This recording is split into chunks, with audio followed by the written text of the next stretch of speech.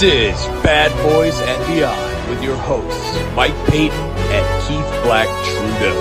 That's it, baby, and a foul. Hey, y'all put it in the front page, back page, middle page, wherever, headliners, column 1 or 2, we will win game 2. Let's back it off. We will win game 2. The game's over, and the Pistons have won the World Championship.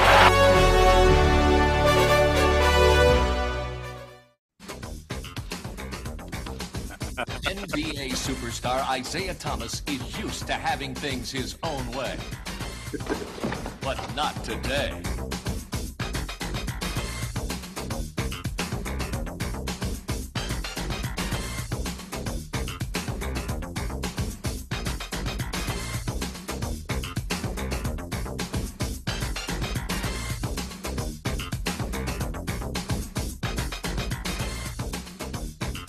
How do you do it, friend? Hey, easy, Isaiah.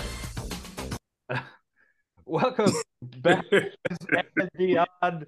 Very happy to play that video. Very happy to have our guest today. Ladies and gentlemen, number 11, the legend himself. 2 championships for this man brought to our town, Isiah Thomas. Isiah, thank you so much for joining us today. Hey, you're welcome, and thank you. And watching that video, you're talking about eating some humble pie. Yeah, we'll head your number that day for sure. He swatted my stuff all over the place. and then he wanted to do a couple of takes, a couple of retakes, just to make sure he got it. And then I was like, wait a minute, man, are you just trying to really humiliate me here? Do you have any that actually leads us to our first question. Do you have any recollection of how that came about and what that was like shooting on that set that day? He was a fan of the Bad Boys. He was a fan of the Pistons and myself, and they called the office and asked me if I would want to participate in one of his shows, and of course I said yes, and that's how it happened. But the show I always wanted to be on Martin. I wanted to be a regular on Martin. I thought I would have been good. Yeah, it was set in Detroit. You should have totally been on there. That would have been awesome. Yeah. Or you could have been on Living Single like Grant did and sing. I don't know if you can sing like Grant can.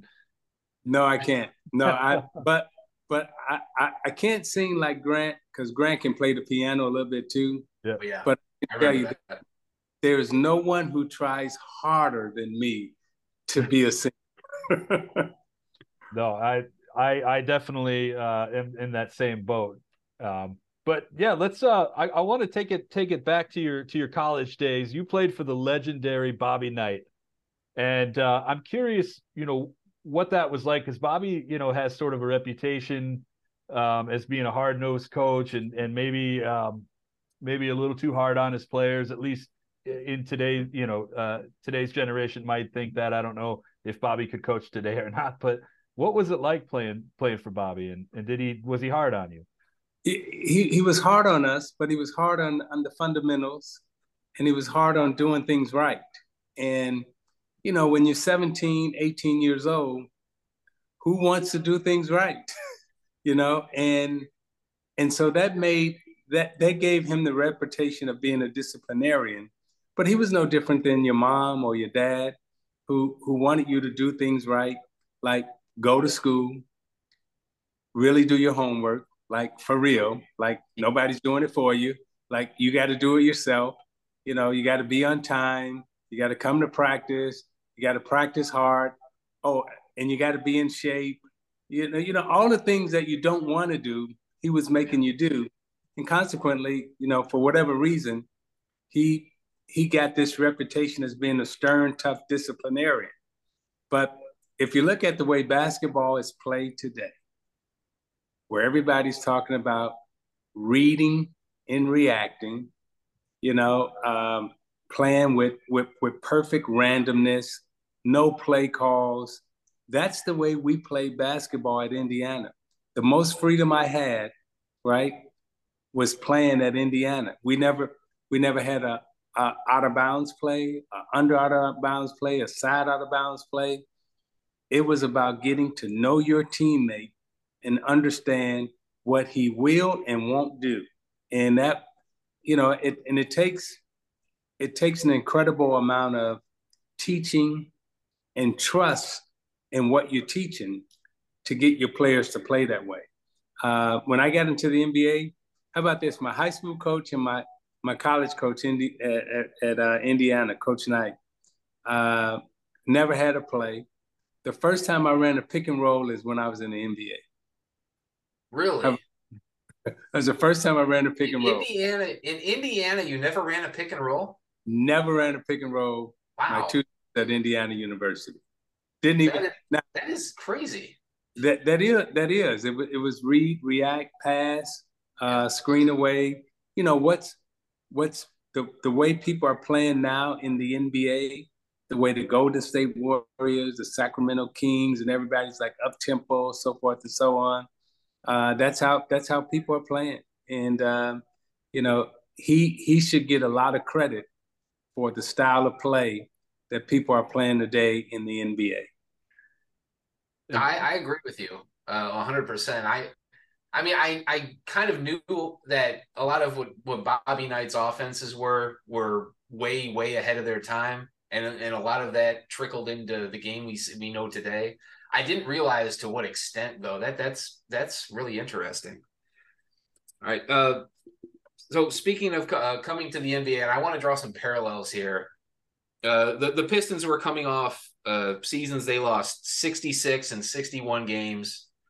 You're coming into a team. Scottie Robinson's the coach. Of course, John Long and Terry Tyler are already there. You came in with Kelly Tripucka, but by the end of the season, Jack didn't waste any time. By the end of the season, Bill and Vinny were already there. Yeah. But I just want to, if you could elaborate on the challenges of what you faced those first couple of years when you guys weren't terrible at all. You were competitive, but you didn't make the playoffs, and just the challenges of establishing a winning culture where there was none before. I had never been in a losing culture, so I didn't know what a losing culture felt like or had experienced it. In grade school, high school, college, I always won and was a big part of winning. So I knew when I got to Detroit, there were some things missing, like discipline, like being in shape, all the fundamental things that you needed to have to have a good environment to make the team win or to help the team win. But I knew we didn't have the talent that Boston or LA had. So the first thing I tried to do was, hold on to my beliefs that we could actually win here, and then try to convince others that we can win here.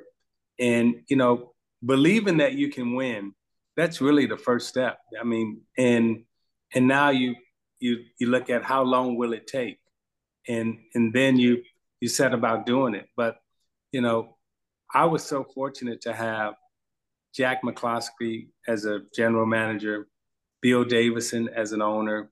Eventually we got, Chuck Daly came along.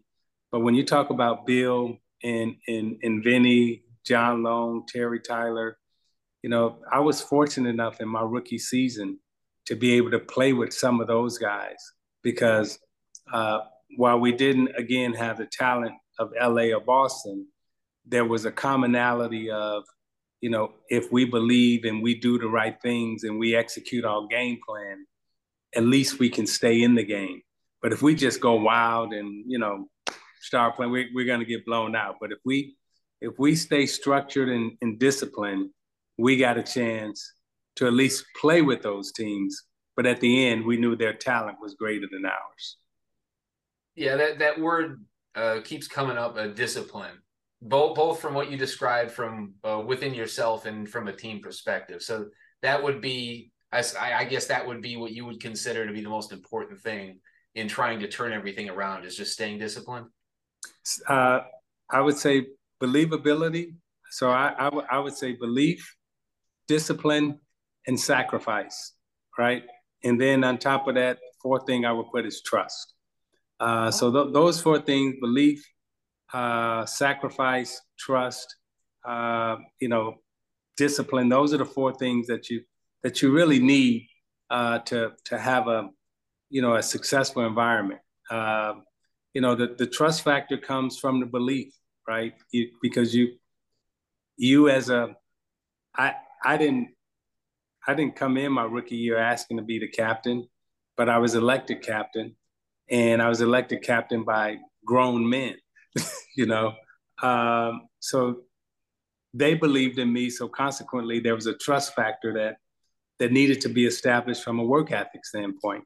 So the discipline and sacrifice that you needed to show, so they can continue to have trust and belief in you throughout the years was important. Now I know you've said in the past, and I kind of want to stay in your rookie year here. You've said in the past that you wanted to play for Chicago. You wanted to play for your hometown team. Everybody does. Everybody wants to play. Yeah. I'm just curious how do you think that you and Reggie Theus would have been together as a pair? Because that's probably who you would have been paired up with in the backcourt if you would have been drafted. So as a player, and my belief system is that I believe I could play with anybody, anywhere, and get in line and try to figure out how to win. Reggie and I actually were friends in Chicago. His family and my family knew each other. Everybody kind of hung out. So I think Reggie and I would have done all right. We'd have done, and I would have found a way to make it work. All right. Would have been interesting. I'm glad it didn't happen in the end because you came to Detroit. But so I've got a question that you may have to really think about this one, because I don't know if anyone's ever brought this up to you before, but Vinnie Johnson or Ricky Pierce? And to set the stage for our listeners that did not listen to our Vinnie Johnson episode, Ricky Pierce was the first round draft pick the year following Isiah. And Jack McCloskey was still trying to find that other guard to fit next to Isiah. And Ricky Pierce was kind of in the same mold as Vinnie Johnson. Vinnie Johnson decided that he wasn't going to let Ricky have a chance. So he played in every single game, averaged 30-some minutes, and Ricky Pierce never saw the floor. And Jack made the decision to keep Vinnie over Ricky Pierce. And Ricky Pierce, to this day, has still scored more points than any former Piston in NBA history. And I always wondered how many of those were against you guys, because all the games I watched, it seems like he always had that little extra edge anytime he played against the Pistons. Now, that's my feeling. I want to know if you felt the same way. That is a great question. That's the only time that question has been asked. And now, can you imagine Ricky Pierce and Vinnie Johnson in practice? Yeah. What that was like? I mean, and during that time, so we had Ricky Pierce, Vinnie Johnson, John Long, myself, and I think Terry Teagle was on that team also for a minute. Yeah.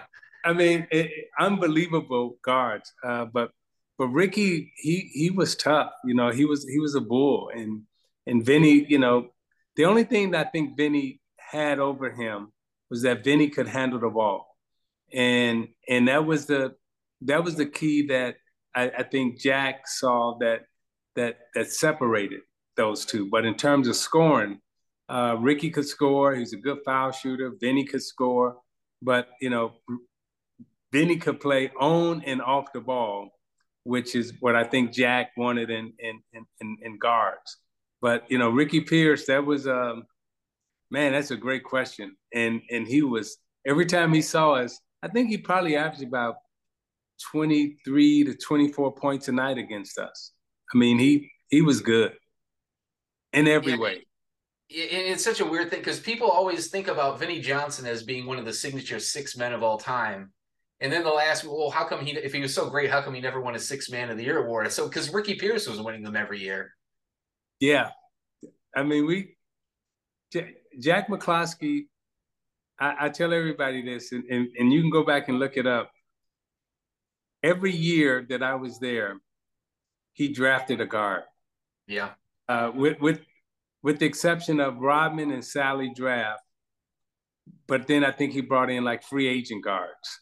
And every year I would come to camp, Jack and Chuck were looking at me like, okay, this guy's here to take your spot. And I'm like, oh, no, he's not. You know, and I'm lacing up my shoes tight and everything else. But every year he drafted guards. So, all right. So, okay, I'm sorry. Go on, Mike. Yeah. So that kind of leads us to the next question of drafting guards. And the Pistons took Joe Dumars some years into your tenure with the Pistons. And I'm curious, when did you know that was the right fit? When did that really start to click and you realize, hey, I can win a championship with this guy in the backcourt? You know, it really didn't happen until John Long got hurt. Because John Long was starting, and John was averaging close to 20, 22 points a night, and he could really shoot the basketball. And then Vinny was playing behind John. And Joe was like the fourth guard. And, in practice, we would sometimes play together, but, for the most part, it was John and I against Vinny and Joe. And John Long got hurt. He pulled a groin muscle. And unbeknownst to us, Chuck walked into the locker room and he said, okay, Joe, you're going to start tonight. Vinny, I want to keep you coming off the bench. And Joe started, and it was just like hand in glove. It was like magic. It was like he and I just really vibed out on the floor.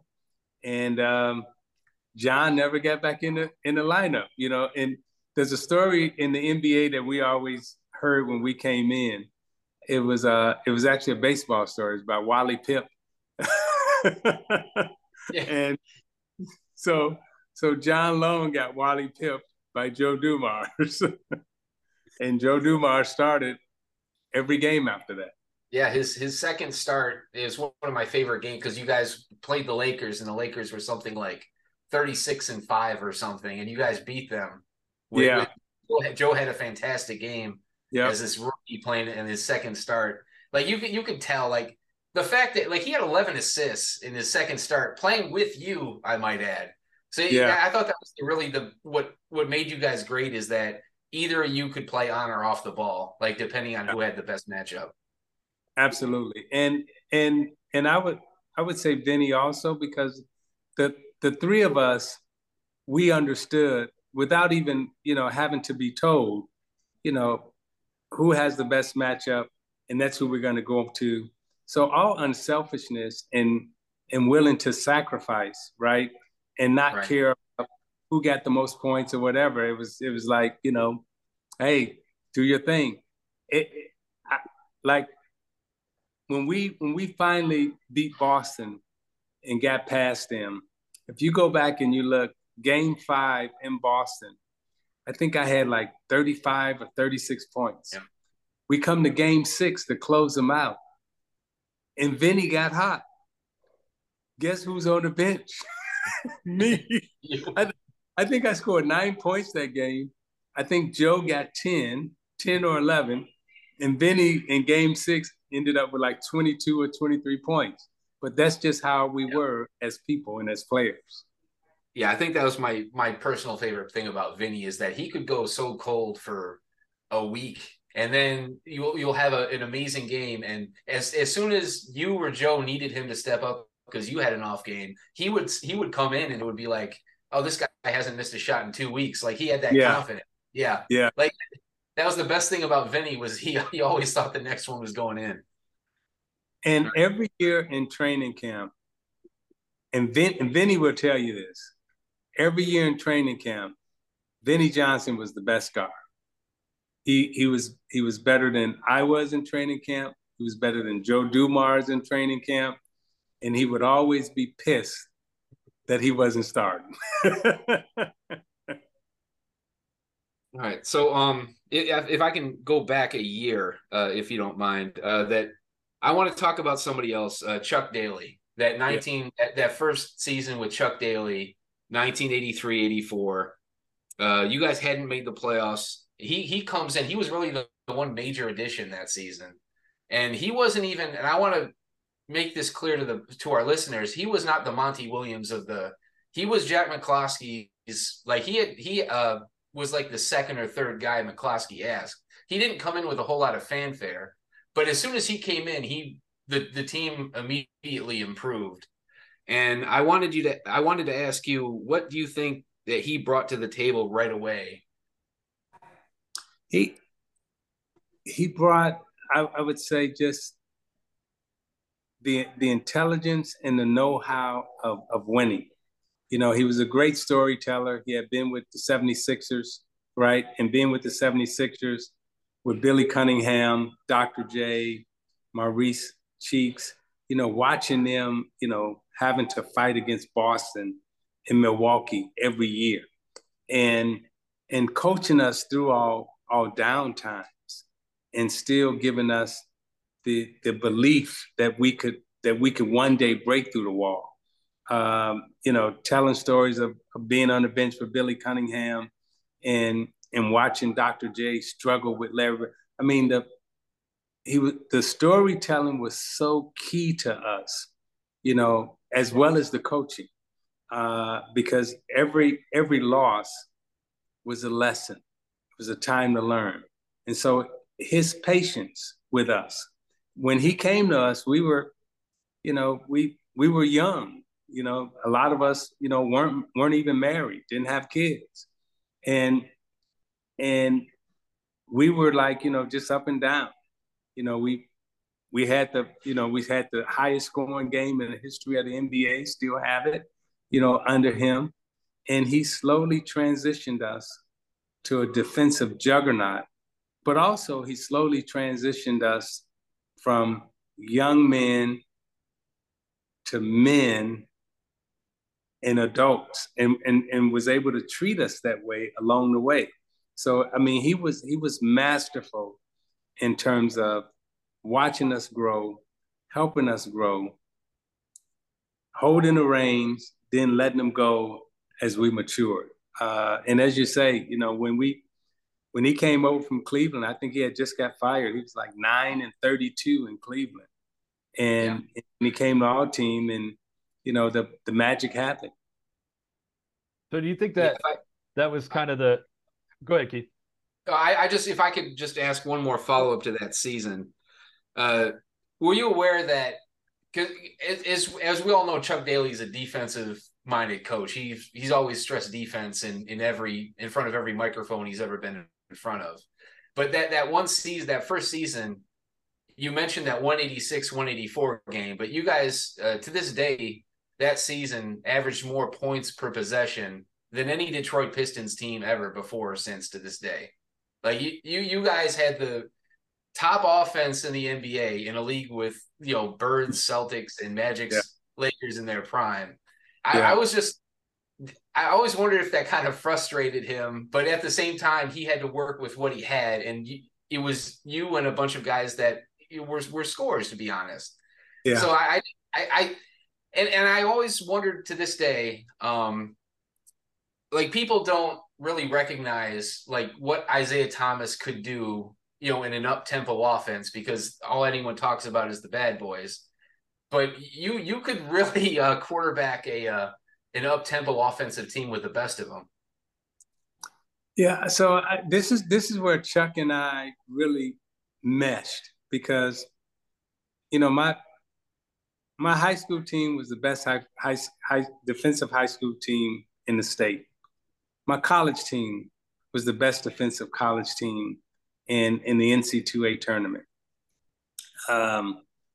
I've always been rooted in defense, and of course, you know, being a good defensive player, you learn how to play offense too, right? So being balanced on both sides of the ball is what I always strive for in terms of that type of perfection. But to be competitive in a league when you didn't have the talent that everyone else had, you had to keep up scoring wise. So this is where Chuck and I really understood each other. Like, okay, look, we have to score the basketball. We have to keep up, because if we we're not. We don't have the players that's going to stop Kareem. We don't have the players that's going to stop, Bird and McHale, right? We don't have those type of defensive stoppers. But what we can do is I can keep us in the game scoring wise by helping everybody else score, right? And as we developed and grew, then we start, and this is where, Mr. D, Jack McClaskey, Chuck Daly, and we were all on the same page. How do we transition from being an offensive juggernaut to a defensive juggernaut? And that's what we became. And I'll tell you a story here that not many people know that hasn't been told. Chuck Daly was fired from the Detroit Pistons. And I'll never forget, Jack McCloskey fired him. This was early in the season. We had lost 15 out of 19. I'm not sure what year it was. It could have been 86 or... I know 86, you guys had a losing record for a while until Joe started. The 86, we had lost 15 out of 19. And Chuck Daly got fired that afternoon.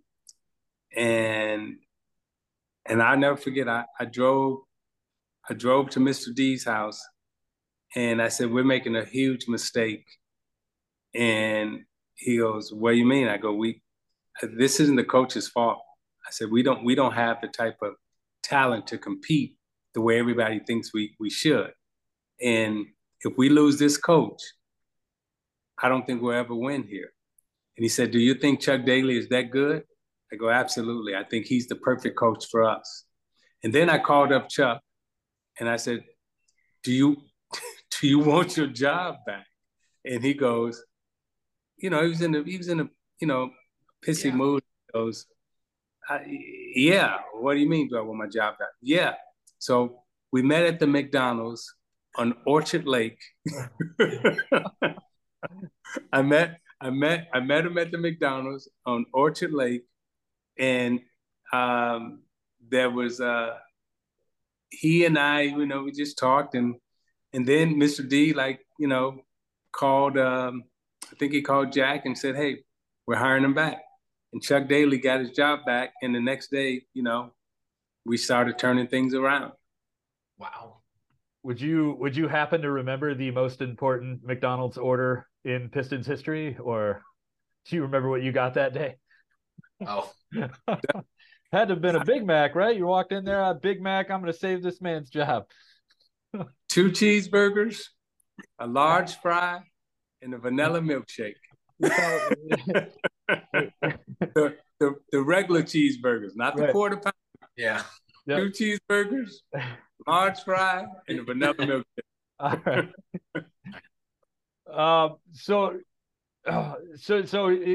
You mentioned that the team needed more talent to compete, and then that next year, that's when Sally comes in, Rodman, Adrian Dantley. Were you kind of a part of that, and do you remember what it was like having Dantley and Rodman and Sally there, and how much impact those guys made? Yeah, defensively, we had to make a change. A season before that, we had lost to the New York Knicks, and Bernard King, he averaged 40 on us, and back then the small forward position was like the position, right? All offenses were ran to make that small forward position like the juggernaut spot. And the next year, we make the playoffs again, and we lose to Atlanta, and Dominique averages 40 on us. So now it's like, okay, and Kelly Tripucka, I actually lived with him, right? He was my roommate for a while, and but his idea was they score, I score. They score, I score. They get 40, I get 40, and we even. And I was like, no, we can't win that way. We got to stop the other team from scoring. So we ended up trading Kelly for Dantley. Sally and Rodman come. And when Sally and Rodman come, then our shot blocking goes up. Our shot blocking and our defense. So to be a great basketball team and win championships, what I've always been taught, you got to have rebounding, you got to have shot blocking, and you got to be able to get out in transition and score the basketball. So after you get a stop, you rebound, then you got to get out and score. Well, Sally and Rodman, they came in with incredible speed, and then they came in as, two great shot blockers, along with Danley. Then Mahorn comes, and, so we go from being great offensively to now, superior defensively. And there's one thing that I do understand. I don't know how to win as well just outscoring you. Yeah. But I know how to win games when I can stop you. I know how to scheme defensively to make sure that we end up winning the basketball game and you lose the basketball game. So that team fell right into my comfort zone from high school to college. Now I got an NBA team that's a defensive juggernaut. I know how to manage that team and win. And I think that's kind of the sad irony in that as the team started going from good to really good to contenders, your numbers took a little bit of a dip, and your accolades, because you were an all-NBA player from your second year to I think it was your sixth year. And then as soon as you made the conference finals, never again. Yeah. And I think a lot of to me, that's kind of unheard of, because usually guys that are on championship teams get that credit for sacrificing their statistics. And even though you were still in the All-Star game every year, it always kind of felt weird to me that they didn't recognize you anymore when you were winning championships as one of the elite players of the game. I mean, maybe you don't feel that way. That's just how it appeared to me. No, so there's recognition inside of the sport, and then there's recognition by the media who vote. And so inside the sport, highly, what do you call it? Decorated. So during that period of time, and I remember talking to our team about this, and I had several team meetings about, the criteria of judgment that the NBA was judging players on media-wise. If we try to win that way, we can't win as a basketball team, because the criteria was set up in such a way that if you were 6'6" and taller, the things that they measured were so against small players, like field goal percentage, rebounding, shot blocking during that period of time. Those were the measurements, right? And so I'm saying, look, we're a jump shooting team. We're never going to shoot 55% from the field. I'm never going to be in the 50s or the high 50s, right? Dumars, you never, Vinny, Lambeer, it's just not going to happen for us.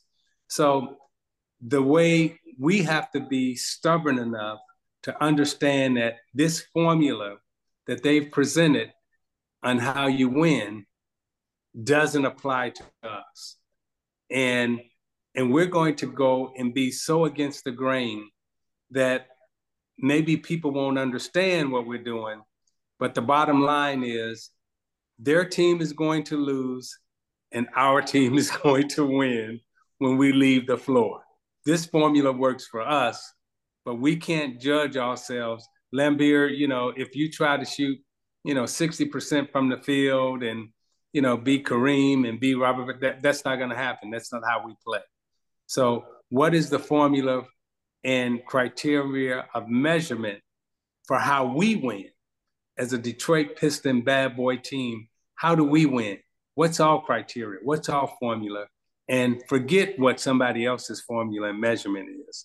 That was, that And we talk about belief, right?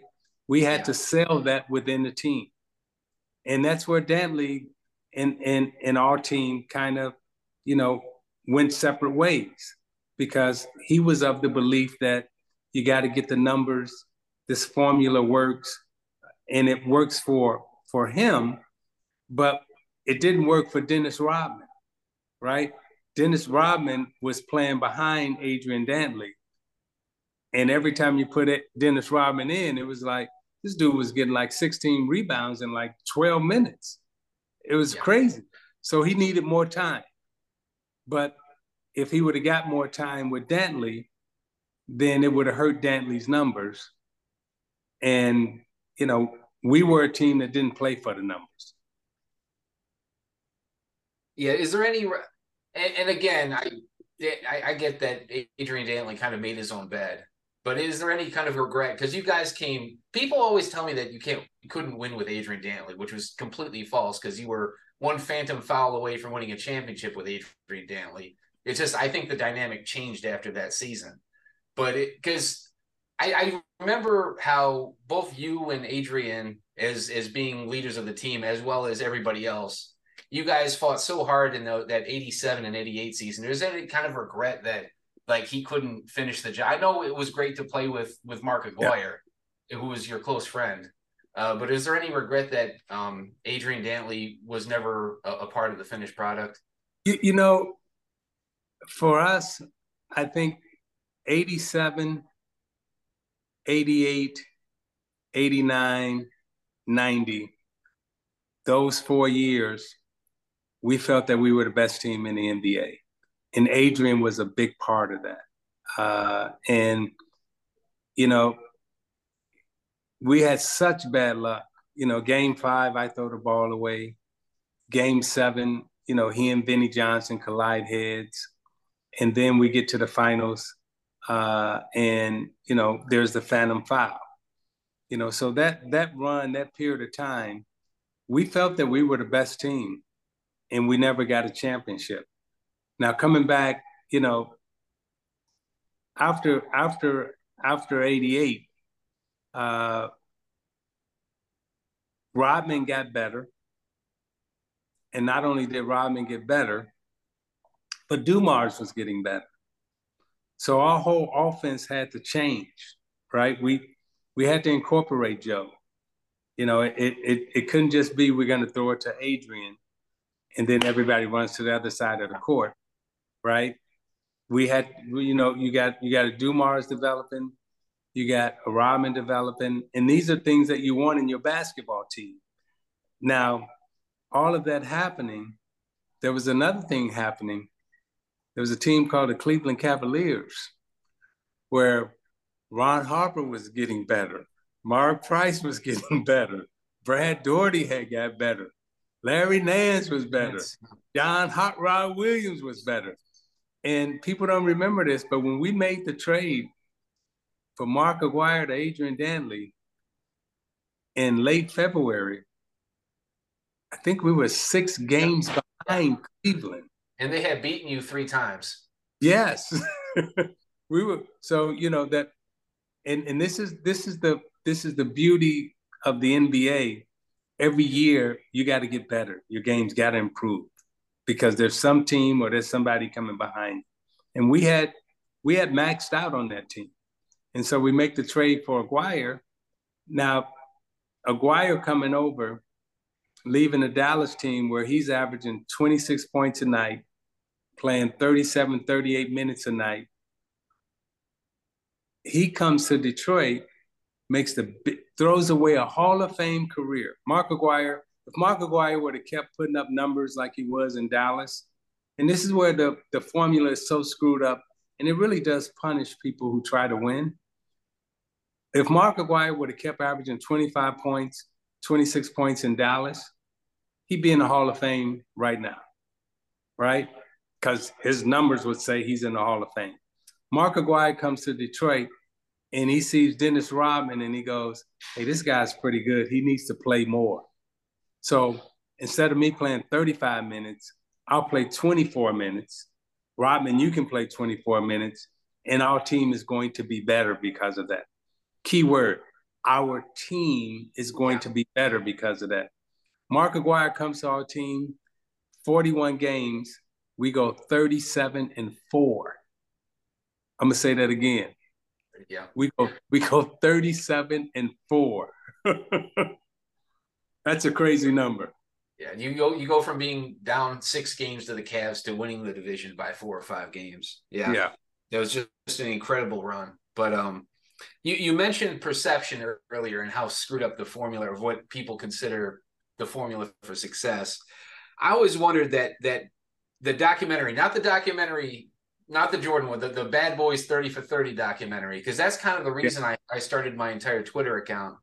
Because I thought that documentary raised the public consciousness to the Bad Boys and put them out there. But I think at the same time, I think it kind of sensationalized the physical play. Like, it's not that you guys weren't physical, you were.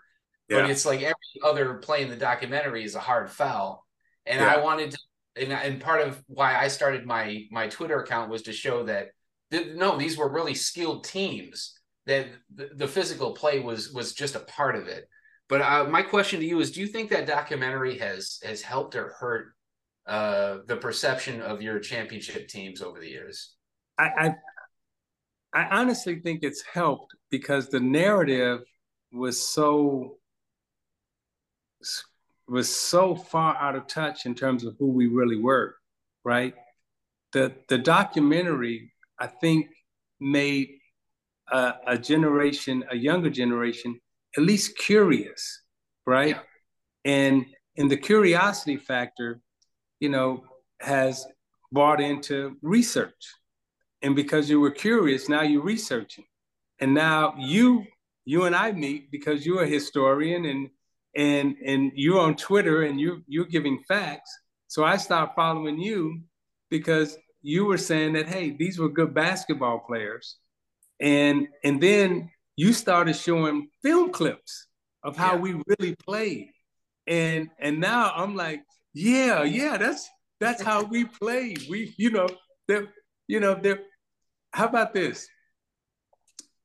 We played against the LA Lakers. We played against the Portland Trailblazers. We played, There's only one team that's ever really complained about us fouling hard, and I ain't gonna even say their name. But during that period of time, everybody fouled hard, and I would say from 81 or from 81 to 94. There is no player in the NBA that got hit or fouled harder than Isiah Thomas. And I got the scars to show it. But what I didn't do, I didn't complain. I didn't cry. I would get up, go to fight, because that's how the game was. But back to your question in terms of, did the doc help? I think it helped because it made people curious. And now when people watch us play, we are starting to get credit for the influence that we've really had on the game that everybody else has copied, but didn't want to give credit to us. It's like I smile when I look at when I hear all these 6'1" guys talk about, they say, who's your favorite player growing up? Oh, I love Magic. I love, Jordan. But then I watch him play, and shit, you play just like I did. So how can you say those were the guys that you imitated, but you played nothing like them? One point on that. Speaking of Cleveland, I always thought it was kind of fun, and we're going to stay clear of the Jordan documentary, but I thought it was interesting that he averaged more fouls, more free throws against Cleveland than he ever did against you guys. So it was like, part of the game plan is, if he gets past A, B, and C, you commit a foul. But the point is not to foul. Like, the point is not to let him get into the paint where he can draw fouls. Like, that was the entire point of the whole Jordan rules thing. It wasn't, let's send Michael Jordan to the hospital. That never happened. Yeah, we were... So schematically, as I said, defensively, and this is where you have to really look at my my high school teams, my college teams. Hey, I still think we hold the record in the NC2A tournament for the team with the most double-digit wins. I think Connecticut may have come close this year, but we won every game by 13 or more. Our closest game with Carolina, we held them to 50 points, beat them 63-50. And in that same tournament, we scored 99 points against Maryland. So we could do both. Just like when you look at our championship runs, we scored the basketball, but we also stopped people from scoring.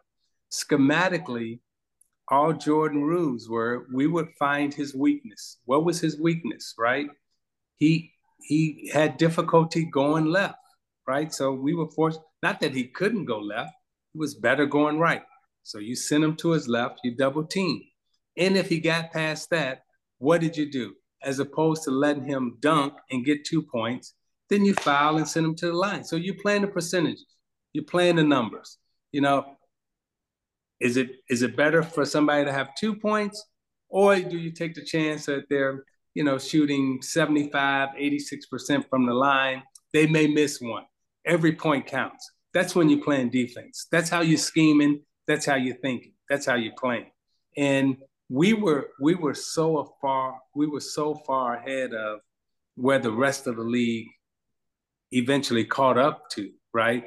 We were talking points per possession way before it got into the general public, right? In terms of how do you control tempo? How do you score every time down court? How do you get a good shot? How do you stop your opponent from getting a good shot? That's where we were intellectually, psychologically. And as you said, Cleveland fouled them more than we did. We just got a couple more here for you, Isiah. I'm curious. You're still very involved with the NBA, and you, I'm sure you watch more NBA than we could all possibly imagine. What do you think that this current Pistons team needs to become? The next version of the Bad Boys or the Going to Work team. What does this team need to advance to that next level? I'm excited for them. I think they got young talent. I think they got young, good talent. And, I just think that, they need help, right?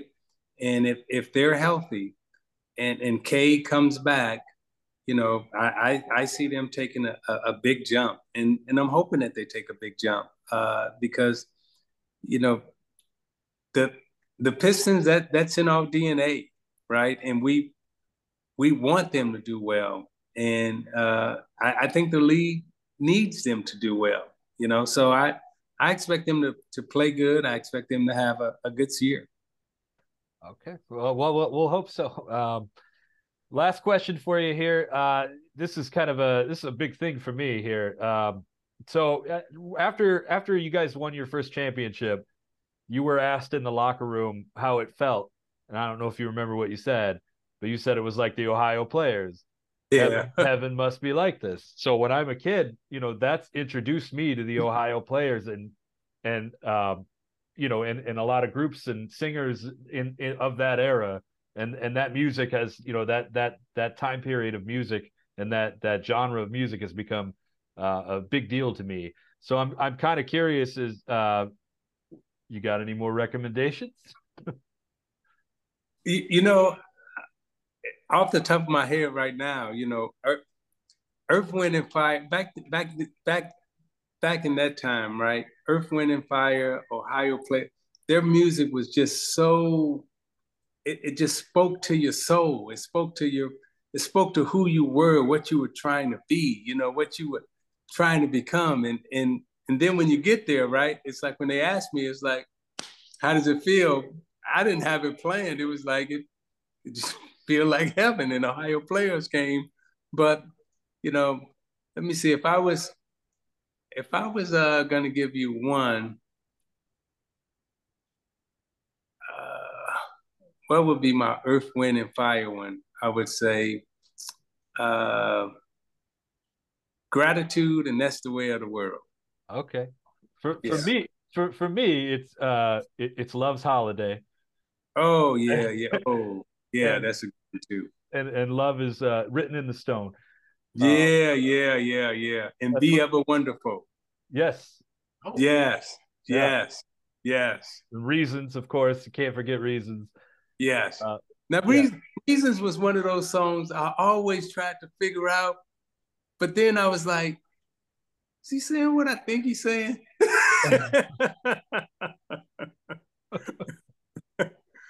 But I don't know.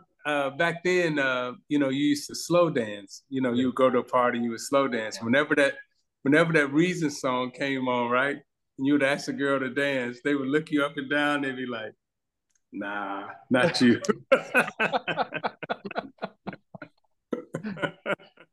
Oh, well, man, that is awesome. I thank you so much for joining us, Yeah. Isaiah. This And is, yeah, this has been great. big, Yeah, it's big. great for me too.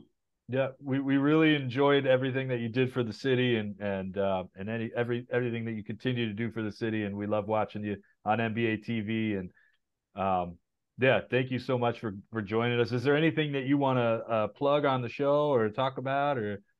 Now, well, there's two things I want to plug. First, I want to plug Detroit, right? And I say this all the time, like we don't get enough credit in Detroit for what Detroit really stands for in the world, right? And here are the changes. When you go outside and you get in your car, no matter what country you live in, you saying Detroit. When you're listening to your music, no matter what country you live in, you got that Motown sound, right? And and when you talk basketball now, no matter what little guard you see playing, no matter what defensive style you see, no matter how they talking language on TV and everything else, it is coming back to Detroit. The people who are on TV talking about the game are from Detroit. The people who are influencing the game are from Detroit. So let it be known that Detroit, in the influence that we've had, not only on the world, but on sport, stick your chest out, right? That I rep Detroit hard. And the other thing I would say, original Bad Boy T-shirts, Mitchell and Ness. I'm not gonna lie. I'm gonna buy one of those as soon as we get off the air. That is just, I love that T-shirt. Thank you. Yeah, it's kind of like yeah, those old '80s championship shirts that they released of you guys where you guys all had the big heads and the little yeah, bodies. yeah. No, but we, Detroit, stand tall and stand proud because we've left a mark on the world and on the sports world like no other city. And how about this? Right now I think we got 4 or 5 owners from Michigan. Yeah. Ishbia, Gores, Gilbert, Balmer, DeVos. Come on now. What? We're taking over. All the owners. 1 out of every 6 owners. Come on now. Now you talk to me. Yep, we're taking over. Taking over Yeah. the whole league. No, we already took over. We just letting it be. They've been telling you that somebody else running it. When all the time it's been Detroit. Yeah. Yeah. And you mentioned, people from Michigan on TV, Jalen Rose, Steve Smith. I mean, all these guys, they're the best in the business. Yeah. So I'm just saying. Yeah, including Grant Hill, friend of the show, who not from Michigan, actually spent most of his college years beating up Michigan, but at the same time, he has a lot of ties. As Detroiters, we proudly claim him. Yes, we claim him. Absolutely. And he claims us. Yeah, he does. Yeah, So, he still has a lot of love for the city, and he talked about that when he was on with us as well. But again, thank you so much, Isiah, for joining us, and thanks for everybody for listening. And next week we will be back doing the 2011 NBA draft. We'll see you then. All right, fellas.